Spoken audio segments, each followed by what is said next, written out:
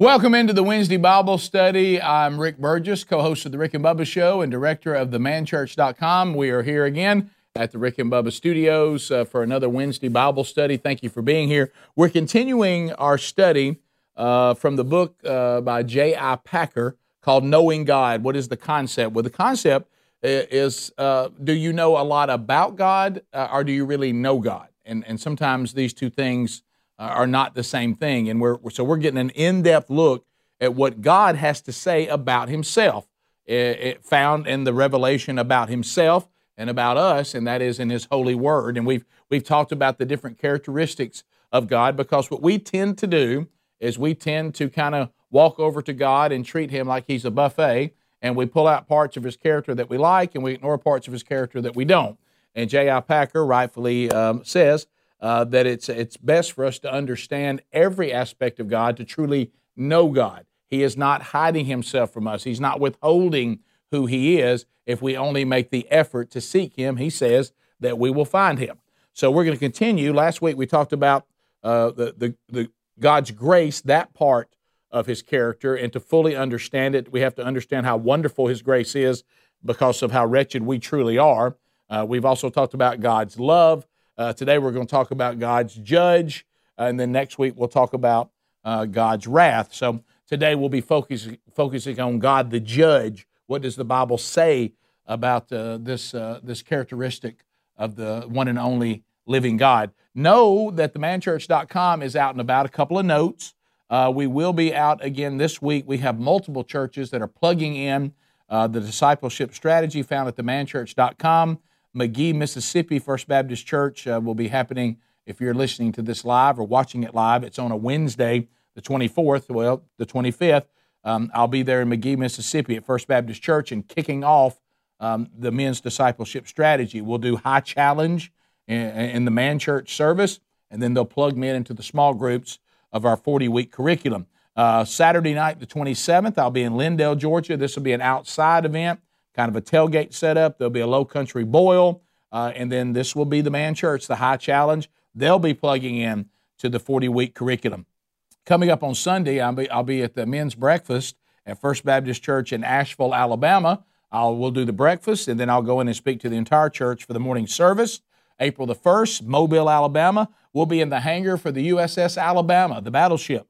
The men will be there for the Forge men's event. I'll be giving them high challenge, and then we'll talk about an opportunity for them to work into the discipleship classes as well. On April 3rd, I'll be speaking at the Men of Shelby Wild Game Dinner. That'll be at South Shelby Baptist Church in beautiful Shelby, Alabama. That will be an event. Any man is welcome to attend. That will feature the high challenge that night. They are not doing the curriculum yet, but they are getting ready to do it. So hopefully this will be them kind of testing the waters. Then up to Cleveland, Tennessee on April the 9th. It will be Fields, Woods, and Water. This is the big event that they have there at First Baptist Church, Cleveland, Tennessee. I'm honored to be their speaker this year, and we'll have all of our resources available there. Then coming up on April the 30th, I'll be at another Forged men's event. This will be coming up in Somerville, Georgia. And if you'd like to find out about that one on the 3rd, you can. And then I'll be speaking at the First Baptist Church of Colquitt, Georgia on May 2nd. That is a man church. And then they'll be kicking off the men's 40 weeks of discipleship that we provide. Speaking of our 40-week curriculums, we have a brand new one. The first one's been out for a year. It's called The Pursuit. Some churches are finishing that. Others are just starting, and some are somewhere in between. Some are yet to start but are about to. But if you have a church or a community that you would like to look at our next 40-week curriculum that's coming up, it's based on 8 men of the Bible, 5 weeks on each man, and that will be available to you coming up at themanchurch.com in mid-April. So be looking for that, and I'll keep you posted on that too. If you follow me on social media, just look for the Man Church. The Man Church can be found out on social media. We have a Twitter account, we have an Instagram account, and you can stay kind of up to date with what we're doing if you'll follow us on social media. Just look on your search and put The Man Church, and it should come up. And then go ahead and start following us so you can stay informed. Let's open up with a word of prayer and let's dive in to today's characteristic of God, God the judge. Lord, thank you for today. You will judge. You have judged. You are the ultimate perfect judge, and we will unpack that characteristic about you today, Lord. Help us to understand who you are. Allow us to know you, in the most intimate way that could possibly take place between you, the one and only living God, and us, created beings by you, in need of your redemption that you provide, and looking forward to the day that we return to being in your presence. Lord, help us today. Unpack this in the correct way. Help me to overcome all the flaws that I have as a teacher to teach this correctly. In the name of Jesus we pray. Amen. Okay, so first of all, you got to start with the concept of God the judge.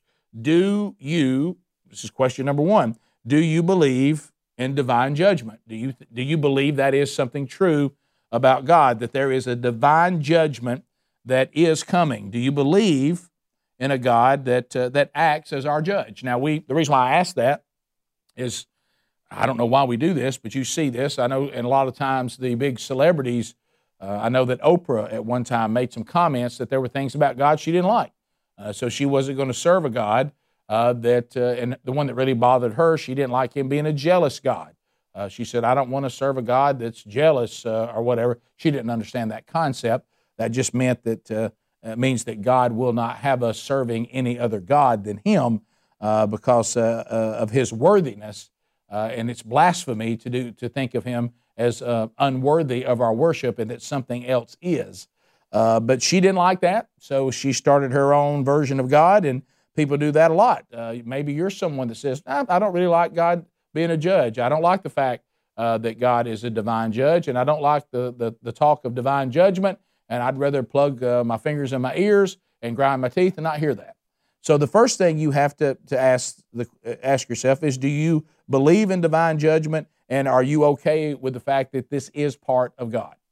So we'll start there. People seem to struggle with this aspect of God. As you know, this is, the big men upstairs people don't really like this aspect of God.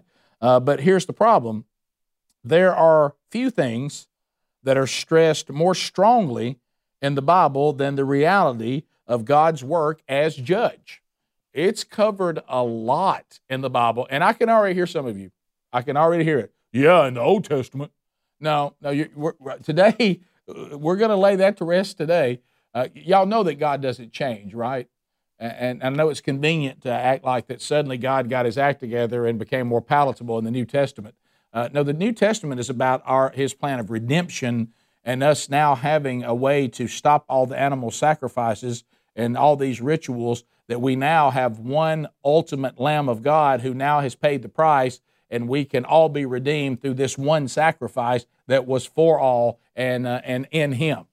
So, but it's not that somehow the characteristics of God change from the Old Testament to the New Testament. That just isn't true, and we'll find that. Judge is a word often applied to God. Some of the examples, you can write these down if you want to. The psalmist in Psalm 75, verse 7, Psalm 75, verse 7 says this, it is God who judges. Psalms 82, verse 8, rise up, O God, judge the earth. In the New Testament, as I told you, this doesn't end in the New Testament, the writer of Hebrews says this, God, the judge of all. And that's in Hebrews 12, 23. This is not a matter of a word merely either. This is the reality. The Bible makes it clear. This is talking about an actual divine judgment as a fact. It is set forth on page after page of biblical history. Let's go back to the beginning. You can't even get out of the Garden of Eden. You can't even get out of the Garden of Eden. And you see God the judge. Adam and Eve were expelled from the garden. They were judged. And he pronounced curses on their future earthly life. If you want to see those, just go to Genesis chapter 3. You'll see the fall of mankind where human beings made a choice that they would do the one thing that God said not to do, and the result of that, a divine judge, now we forced his hand, and he judged mankind and expelled them from the garden and took the man and the woman and said, here's some curses that are going to come down on you, and I'm judging that this is how it's going to be because of your sin. We can't even get deep into the Word of God. This is already happening. God judged the corrupt world in Noah's day, sending a flood to destroy humankind. If you read Genesis 6 through 8, you will see that God judged the world and the evil in the world, and His judgment was that everybody would be killed except 8 people that got on the ark. And that was His judgment. For those of you that think that God somehow, as we mentioned before, just can't quite be complete without us, He said He regretted ever making us in Genesis 6. God judged Sodom and Gomorrah, engulfing them in a volcanic catastrophe. That's in Genesis 18 and 19. God judged Israel's Egyptian taskmasters. He told them He would. Hey, look, I'm going to judge them. What you're going through right now, the way they're treating you, I'm doing this to refine you. I'm doing this to turn you back to me. But know that I won't let their treatment of you go. And He didn't. And you see that in Genesis 15:14. He unleashed against them the terrors of the 10 plagues, which we also saw in Exodus 7 through 12. So He said He was going to judge them, and He did. God judged those who worshiped the golden calf when Moses went up to talk to him about the 10 Commandments, and He used the Levites as His executioners. By the way, He did not take the worship of the calf very well, and He judged that behavior. Exodus 32, 26 through 35 will tell you that story. And I don't even have time in my allotted time, and we teach for an hour here. I do not have time to give you every biblical example today of God the judge. There's too many. But if you have the book, you can see other examples that J.I. Packer lays out. So understand that these are also narratives that are, the divine judgment. It is not confined to the Old Testament. I made that point right out of the gate today. Here we go. In the New Testament story, judgment falls on the Jewish people for their rejection of Christ. Matthew 23:37, Jesus is crying over Jerusalem, and He's saying, you're bringing judgment on yourself, and it was my desire that you would not have rejected me, and I would have gathered you together as a hen gathers her chicks under her wings, but you were not willing. You can find this out on what this judgment looked like, too, after they rejected Jesus as Messiah. Write these down. Matthew 21, 43 and 44. 1 Thessalonians chapter 2, verses 14 through 16. You see it covered there. So Matthew 21, 43 and 44, 1 Thessalonians 2, 14 through 16, deals with God's judgment on His own people for their rejection of Messiah. Ananias and Sapphira. Let's get started on this one. Acts chapter 5. It's not pretty. Ananias and Sapphira they pretend to give more sacrificially than they really were because they wanted to get the applause like Barnabas got, who did give everything that he got from selling a piece of land. They tried to pretend to give all of it, but keep a little, and God killed both of them right in front of the rest of the church. And one of my statements that I've underlined in my Bible in Acts chapter 5, when He kills Ananias and Sapphira for their deceitfulness, it says a great fear came upon the church. Now, I bet it did. I bet it did. You think anybody made up a tithe after that? Probably not.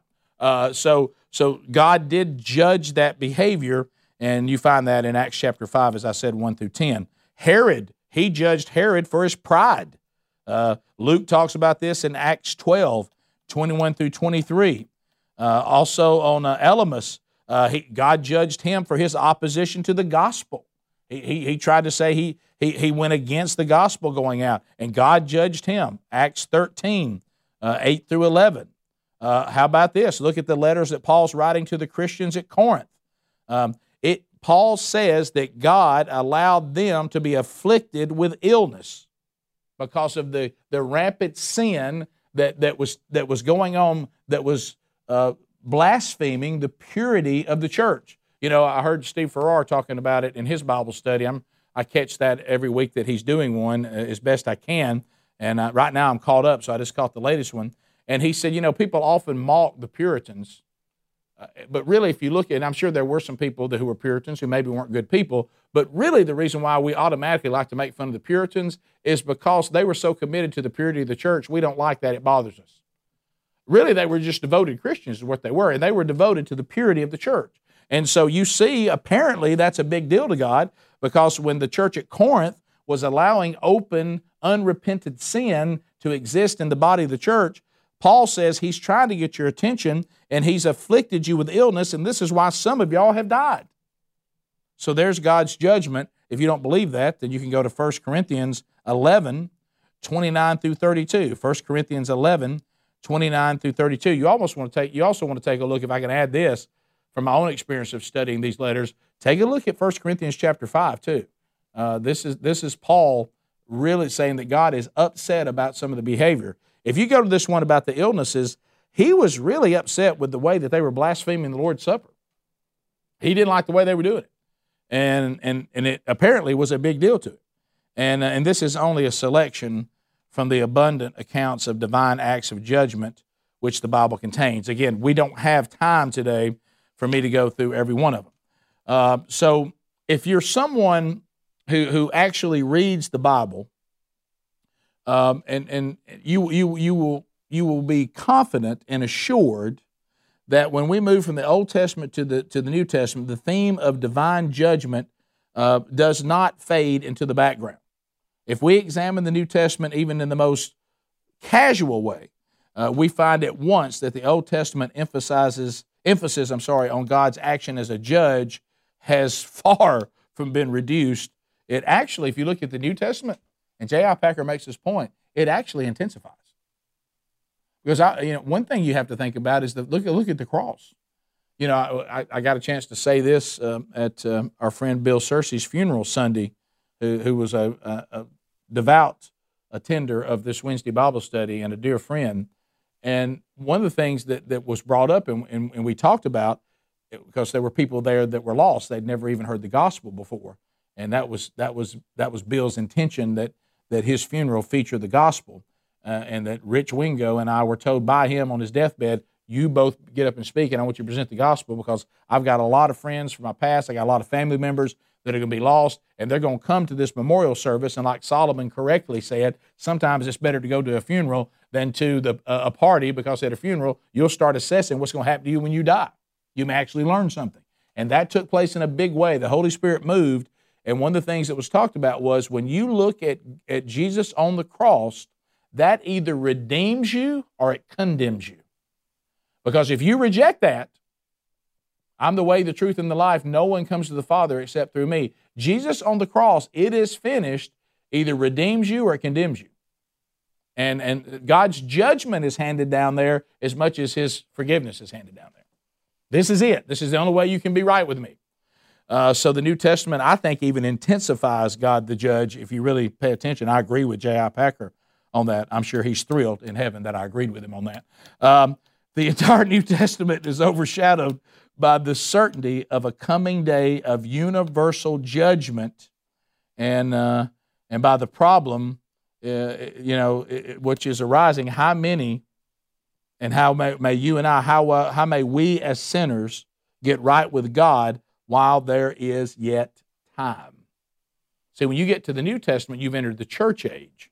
So now as a sinner, you're starting to think, this judgment of God, it's close. He went silent for 400 years from the Old Testament to the New Testament, but once that New Testament started, well, now the day of judgment, what did Jesus say? Hey, the day of the Lord is here, meaning redemption has come. So now all He's waiting on is whatever in His divine, perfect timeline, He's waiting for a certain number of the church age to come in, and it's over. And right now He's delaying it because He's so gracious, which we talked about last week. But we are closer to God's divine, ultimate, final judgment than we've ever been. So to me, that means the New Testament it's a little more intensity. But praise God, we talked about last week, for His grace. It's there, but if you reject it, you're going to get God the judge, and His justice will be His wrath, which we'll talk about a little more next week, what it looks like. The New Testament looks on the day of judgment, the day of wrath, the wrath to come, and proclaims Jesus, the divine Savior, as the divinely appointed judge. So who ultimately is going to judge now? The Son.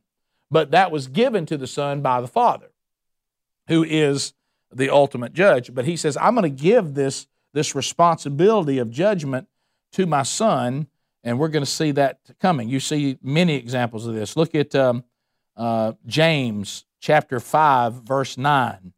The judge who stands before the door, ready to judge the living and the dead. 1 Peter, we talked about this in our study of 1 Peter, and we talked about that in our study of James too. 1 Peter chapter 4, verse 5, Jesus is called the righteous judge who will give Paul his crown of righteousness. In 2 Timothy 4, verse 8, is the Lord Jesus Christ. He is the one who has been designated by God as judge of the living and the dead. Luke writes about this in Acts 10:42. God has set a day when he will judge the world with justice by the man he has appointed. Paul told this to the Athenians. If you look at Acts 17, this is a great chapter, by the way. Acts 17, verse 31. He also told it to the Romans when he said this in Romans chapter 2, verse 16. Here's what he said to the Romans. He said, God will judge men's secrets through Jesus Christ. So he's going to be appointed the ultimate judge. And I love this, and Paul says, as my gospel declares. Jesus himself says the same. What did Jesus say? We learned about this in our study of the Gospel of John. He said this quite a bit. And here's what he said in the Gospel of John. The Father has entrusted all judgment to the Son, and he has given him authority to judge. A time is coming when all who are in their graves will hear his voice, talking about himself, and come out. Those who have done good will rise to live. Those who have done evil will rise to be condemned. Back to what I said.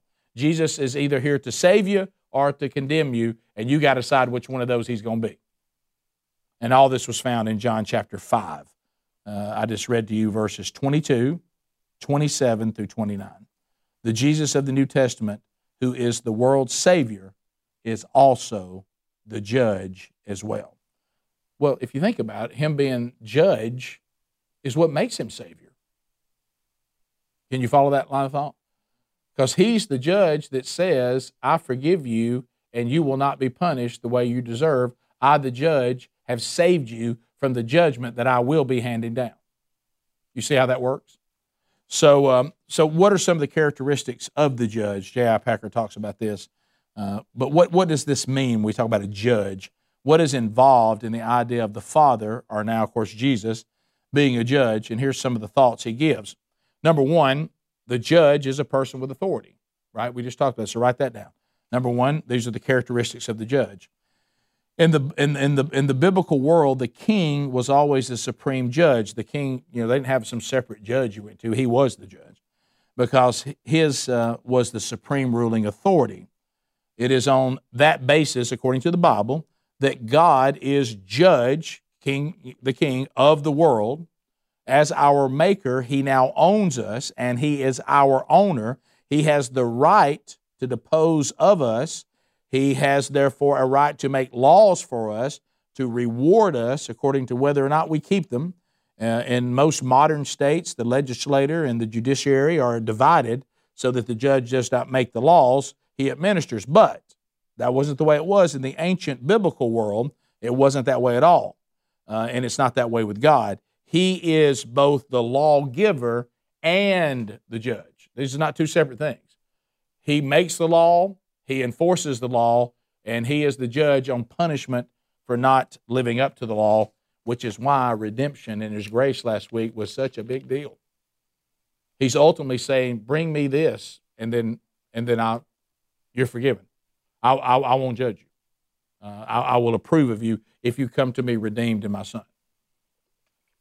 So this is very, very important that you understand the difference. Don't picture this. I don't know how to break it to some of you because it may be heartbreaking. Heaven is not a constitutional republic.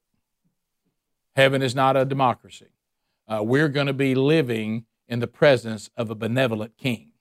But if you reject that king's plan of redemption in his Son, then you will never stand approved in the presence of this king. You will be judged by this king, and you will be removed from his presence, and you will face the punishment.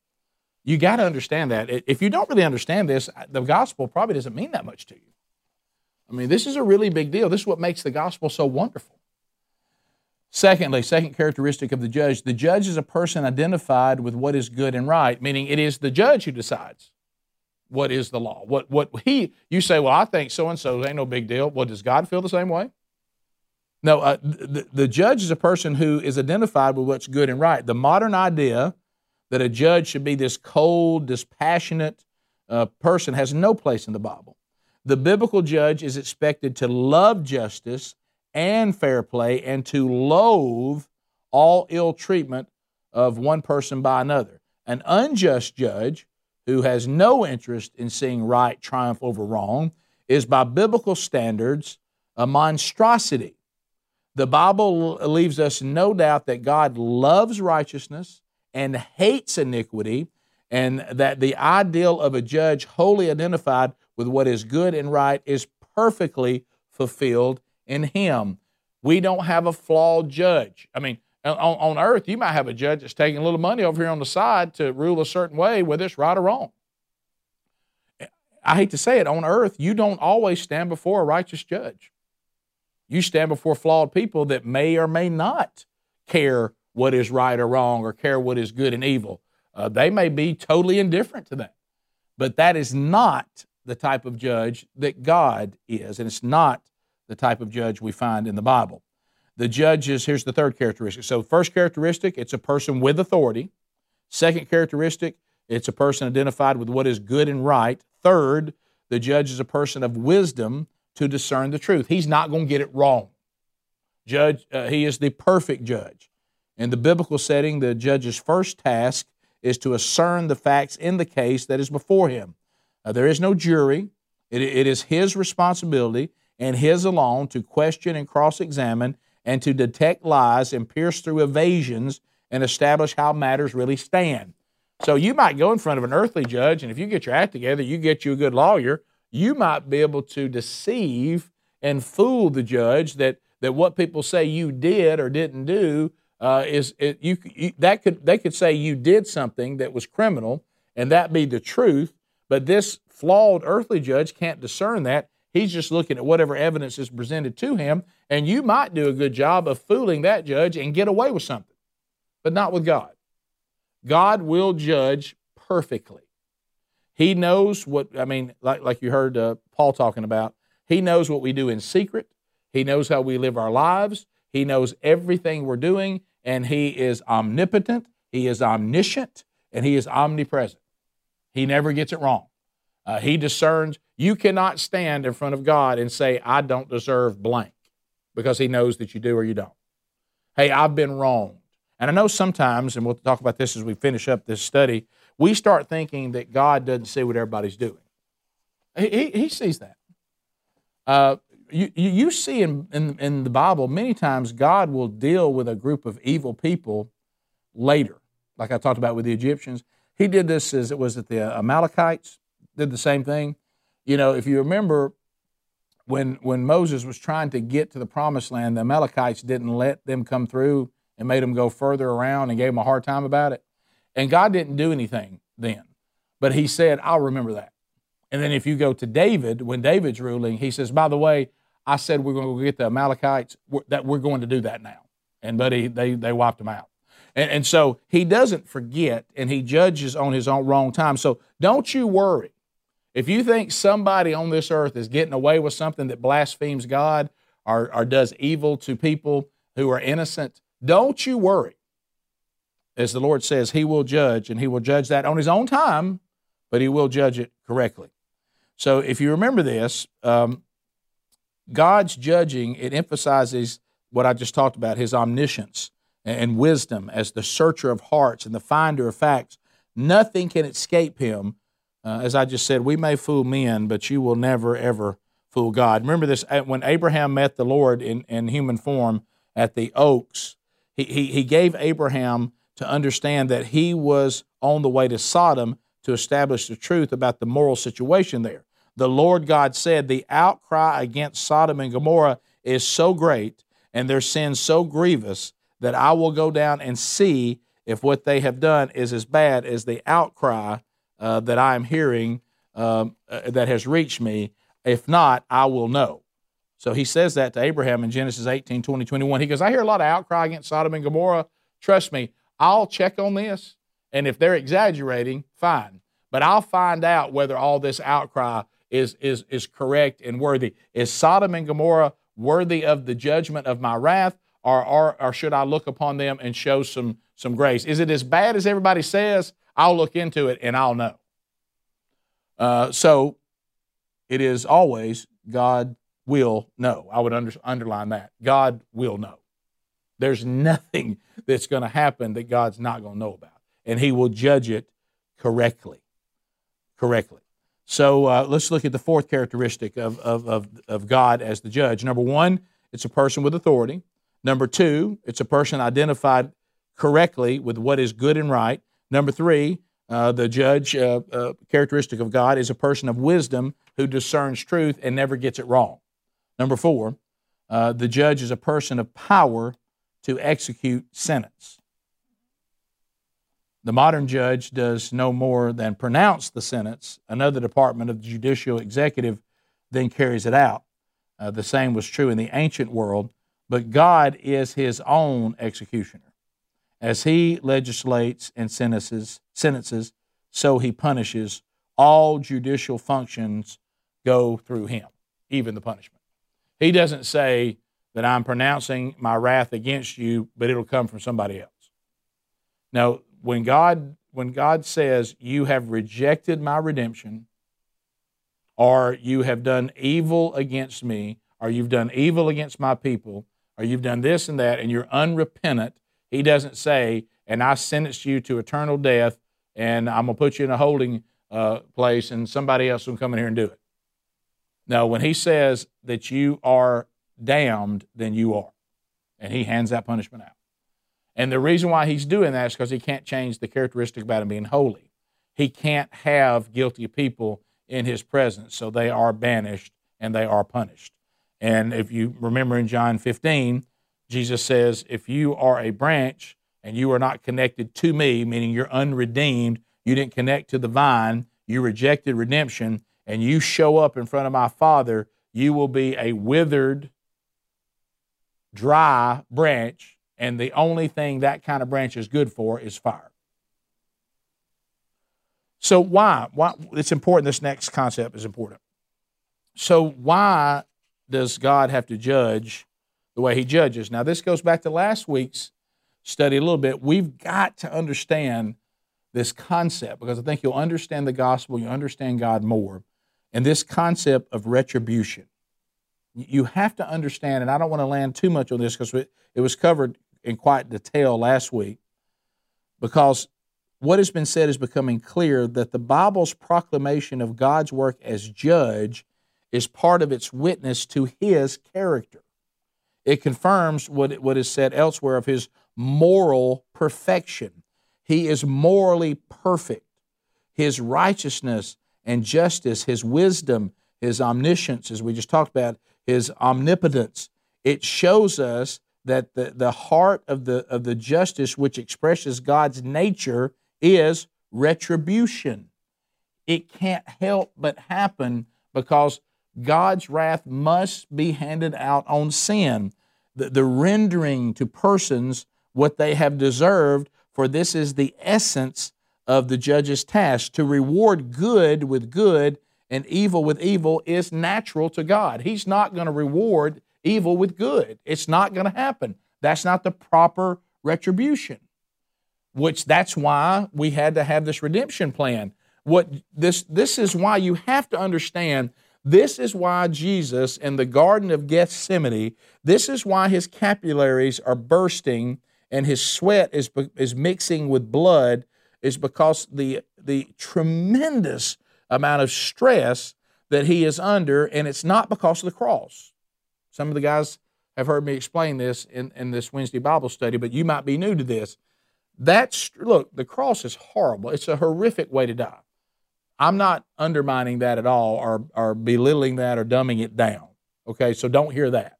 But this is not this moment between God the Father and God the Son, 100% man and 100% God. That 100% man side realizes about retribution. And he says, what I'm about to take, because he says, Father, let this cup pass. Is there another way for this cup not to be poured out on me? That's not the cross. The cross is part of it, but what he's talking about is, Father, I know you're a righteous judge, and retribution is going to be handed out on sin, on evil, and I'm about to step in and take what has to happen for these people who will then be redeemed. So God's wrath is going to be poured out. The Father's wrath, the perfect Father, the Holy Father, holy, holy, holy, His wrath, that retribution was poured out on Jesus instead of us for those who are redeemed. So if you didn't get under that redemption, that retribution is still coming, but it's going to come on you. So Jesus took that for us, and that's a stressful moment that He's about to take retribution from God on Himself. And that'll bring a little stress to the situation.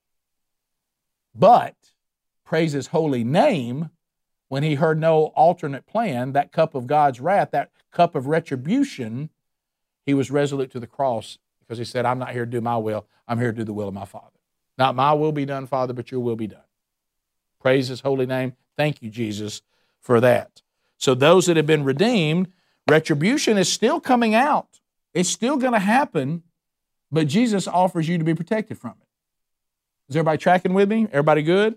So when the New Testament speaks of the final judgment, it always represents it in terms of retribution.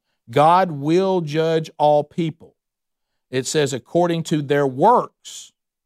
How does it look? What's the fruit of your life? Do you look redeemed or not redeemed? Matthew 16, verse 27. Write that down. Revelation. We're seeing the final judgment here in Revelation 20. But I got news for you. There's a list in Revelation 20 of people that are going to receive retribution. You better look, see if your life looks like that list. In Revelation chapter 20. You know what the first one in there is? You know what the very first one is? The cowardly. Those that wouldn't stand up for Him. Those that rejected God and they lived their lives cowardly, cowing to the world and not standing up for God.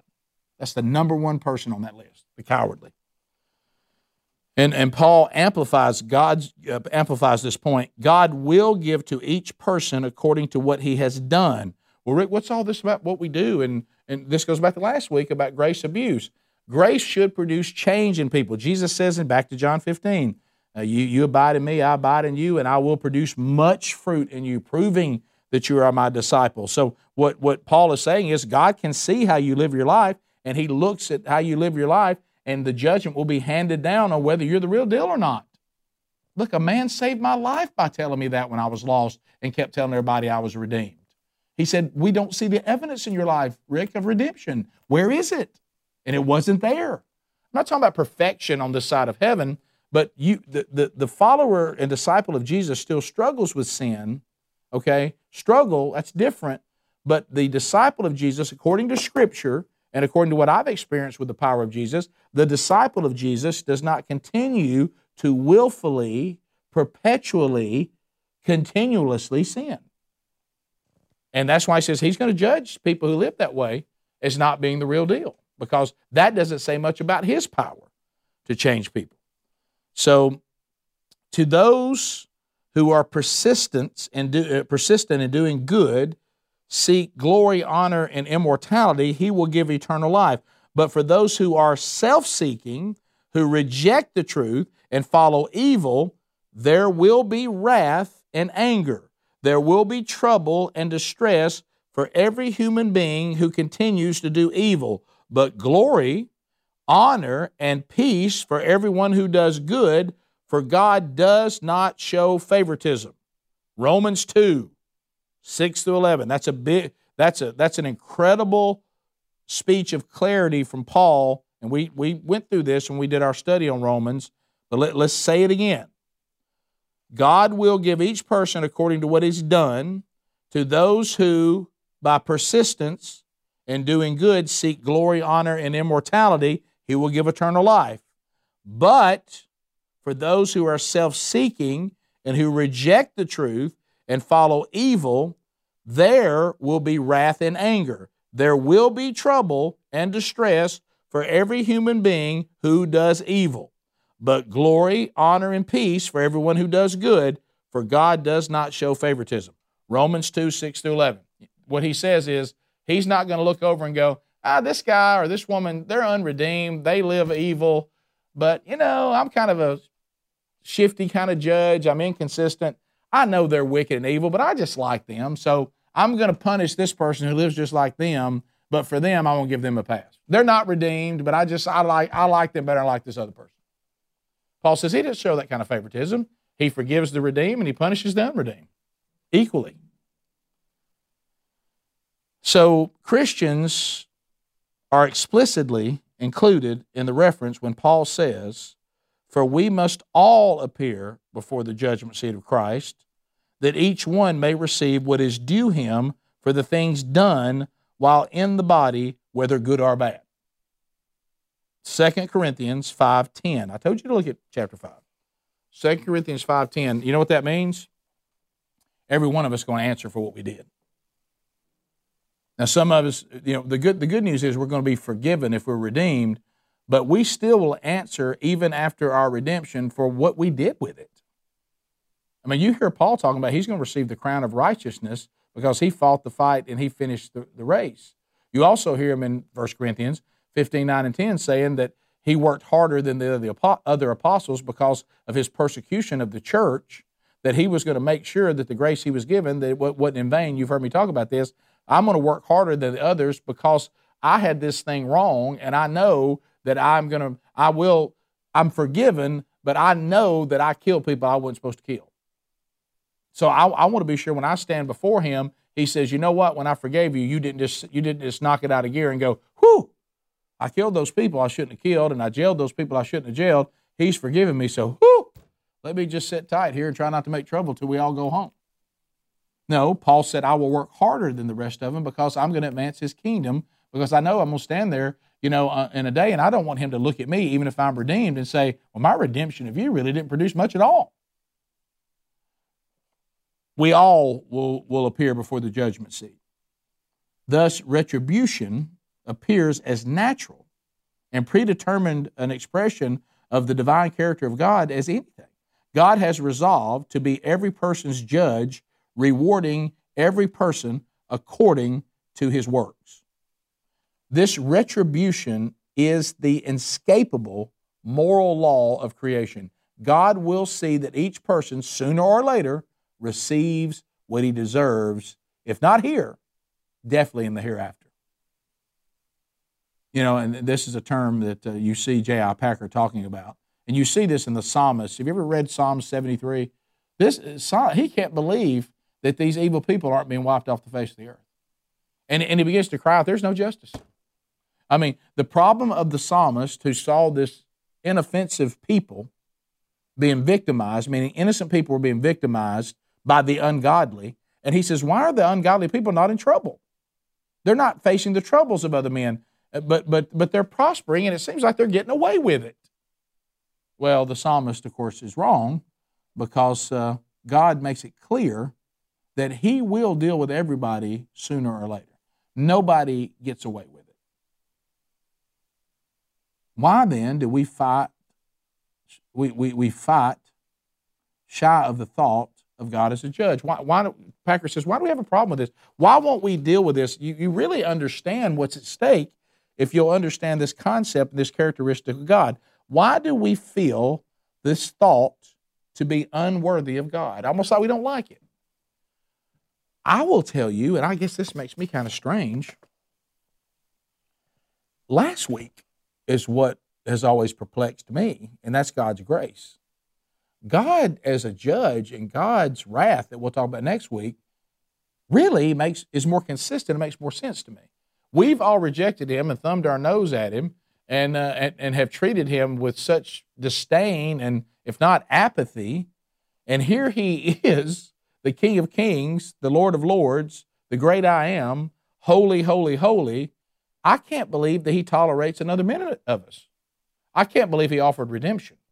That surprises me. Judgment actually makes sense.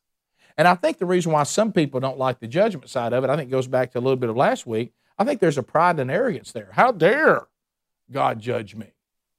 How dare God judge the world? We're just down here trying to have a little fun, doing whatever we want to do. How dare he judge us?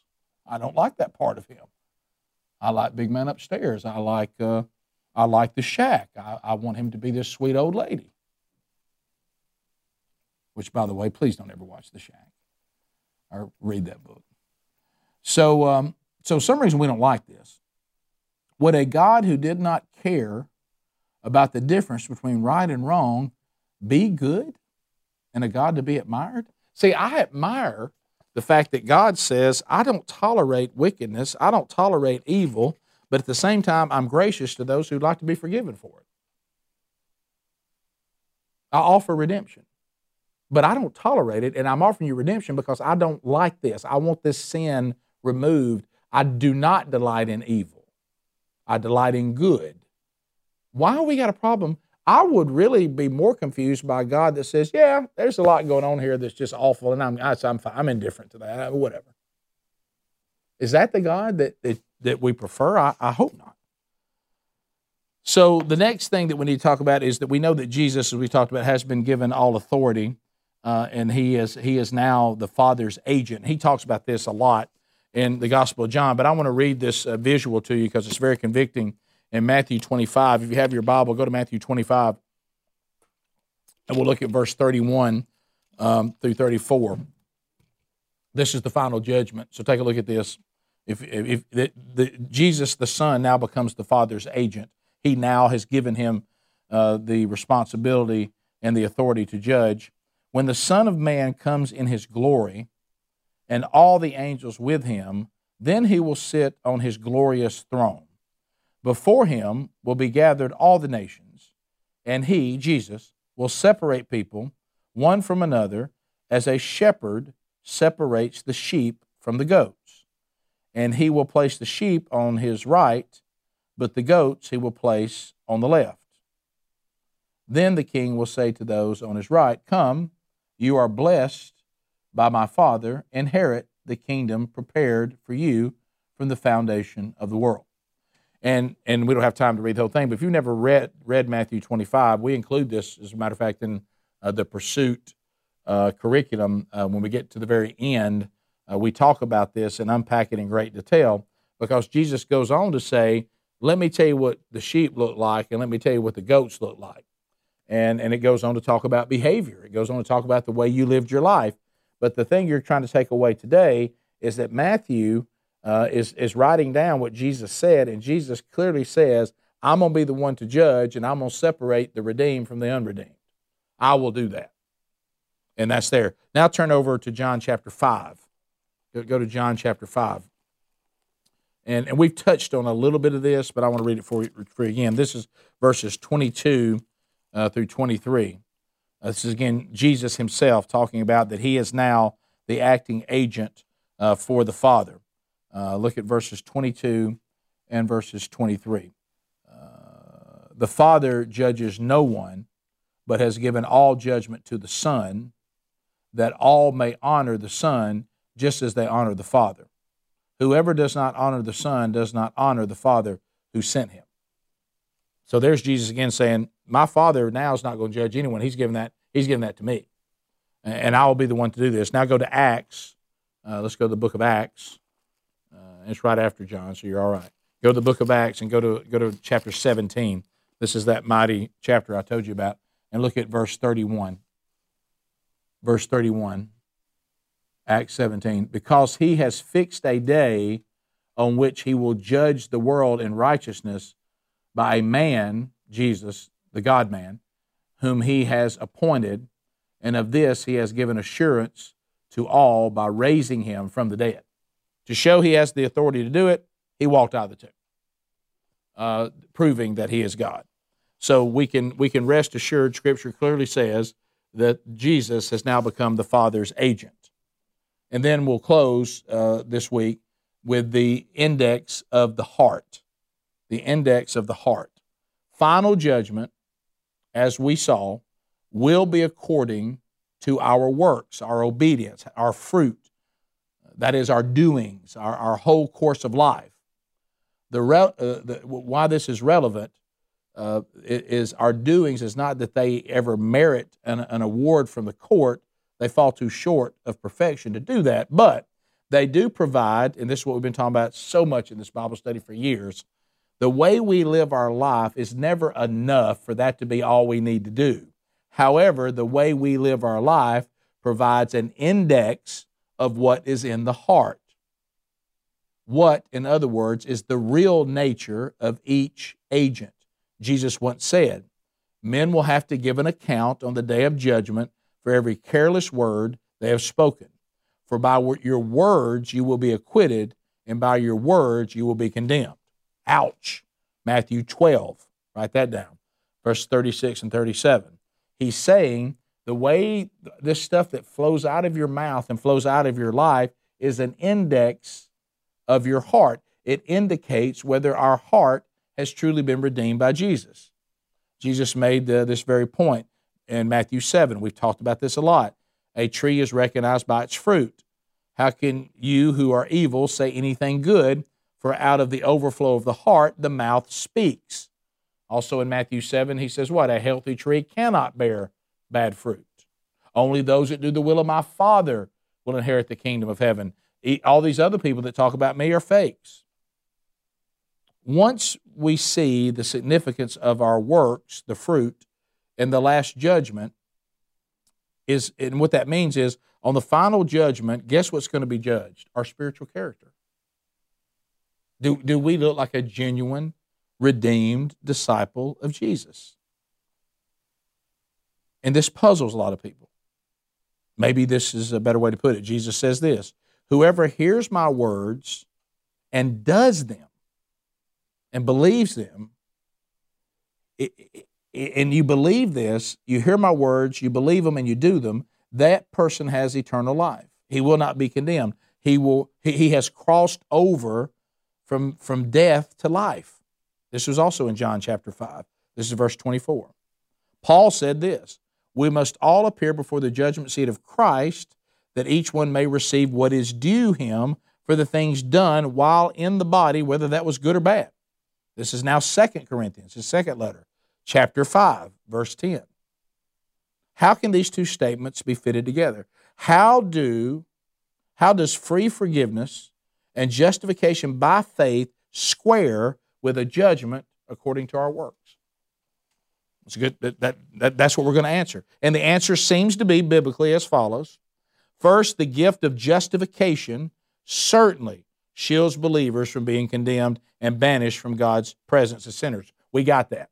I'm justified once. That's redemption. This appears from the vision of judgment in the Bible, and you see this in Revelation 20, verse 11 through 15, where alongside the books, which John says he sees, that records each person's works, the book of life is open. And those whose names are written there are not thrown into the lake of fire, as the rest are. But the second, the gift of justification, does not at all shield believers from being assessed as Christians or from forfeiting good which others will enjoy if it turns out that the Christians that they claim to be, they've been slack, they've been mischievous, they've been destructive. Now this appears from Paul's warning to the Corinthians to be careful what lifestyle they build on Christ, the one foundation. Listen to what he says. If any man builds on the foundation using gold, silver, costly stones, wood, hay, or straw, his work shall be shown for what it is, because the day will bring it to light. It will be revealed with fire. The fire will test the quality of each man's work. If what he has built survives, he'll receive his reward. If it is burned up, he will suffer loss. He himself will be saved, but only as one escaping through the flames. 1 Corinthians 3, 12 through 15. Reward and loss signify an enriched or impoverished relationship with God, though in what ways is beyond our present power to really know. Final judgment will also be according to our knowledge. Are you someone who fully knew everything and you rejected it? And we see this talked about a lot. Jesus talks about this in Matthew 11. And it says the principle operating here is that where a man has been given much, much is going to be expected of him. And you find this in Luke chapter 12, verses 47 and 48. The justice of this is obvious. In every case, the judge of all the earth will do what is right. So the bottom line is how this all squares. What the Bible keeps talking about is there's evidence of people who've truly been redeemed. And God will take into account, were you someone who was redeemed and then you knocked it out of gear, but the justification was true, then you'll be a person that may be saved, but as Paul says, you'll barely escape the fire, and your rewards in heaven will be minuscule, if any. Then you have those that were redeemed and they've lived out a life and they have advanced God's kingdom. There's the Pauls of the world who says, I'm going to receive the crown of righteousness. I'm going to get a well done, good and faithful servant, and my riches in heaven will be many.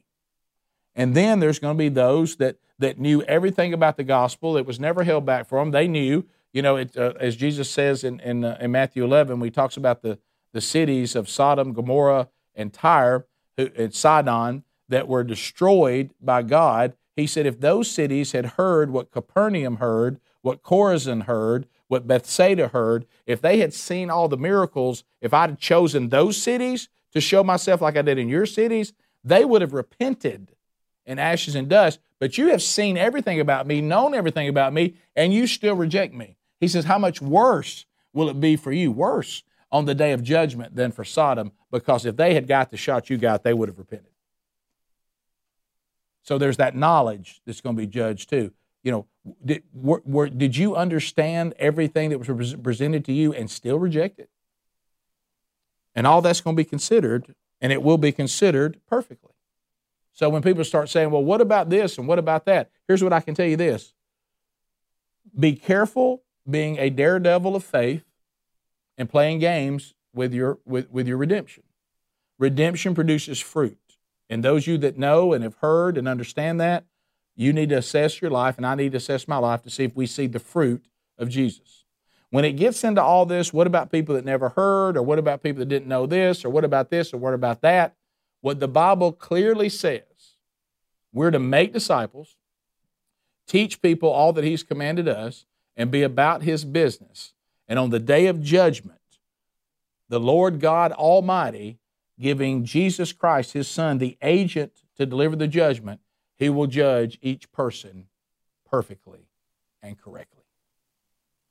Paul refers to the fact that we must all appear before Christ's judgment seat. And he refers to this in 2 Corinthians 5:11 as the terror of the Lord. Jesus, the Lord, like His Father, is holy and pure, and we aren't. We live under His eye, and He knows our secrets. And on Judgment Day, the whole of our past life will be played back, as it were, before Him and brought under review. If we know ourselves at all, we know that we are not fit to face Him. So what are we to do about that? Well, the New Testament answer says, call on the coming judge to be your present Savior. That's a great line. Call on the coming judge, because that day is coming. He's not there yet. Call on the coming judge to be your current Savior. As judge, He is the law, but as Savior, He is the gospel. And we can be freed from the law by taking Him as Savior. Run from Him now, and guess when you're going to meet Him? If you run from Him as Savior, you'll just meet Him as judge. Without hope. Seek Him now as Savior, and you'll find Him. Because He said, whoever seeks me finds me. And you will then discover that you are looking forward to the future meeting with joy, knowing, as Romans 8:1 said, there is no condemnation for those who are in Christ Jesus. So it's important for us to make the decision to now know Him as present Lord and Savior. And then the day we stand before Him as judge is not a day to dread. So right now, if you were to face Jesus the judge, is that a day of joy for you or a day of terror? Let's pray. Lord, thank you for this message today. Thank you for the fact that you do love us. But so many times we don't love you. Help us, Lord, to make the corrections in our life that we need to make right now, today. We make those corrections because we do know that we are closer to the day that you stand as judge and the time that you stand as Savior. That time is running out. But we're thankful that it hasn't run out yet. Thank you for the decisions, Lord, that we saw even this past Sunday, those that you are redeeming. And I pray, Lord, that you'll continue to forgive all who repent. And we know that you will because you said you would. And Lord, we give you the glory and we thank you. In your name we pray, amen. Thanks for being with us today. If there's anything I can do to help you, Rick at rickandbubba.com. Lord willing, we'll talk to you right here again next week.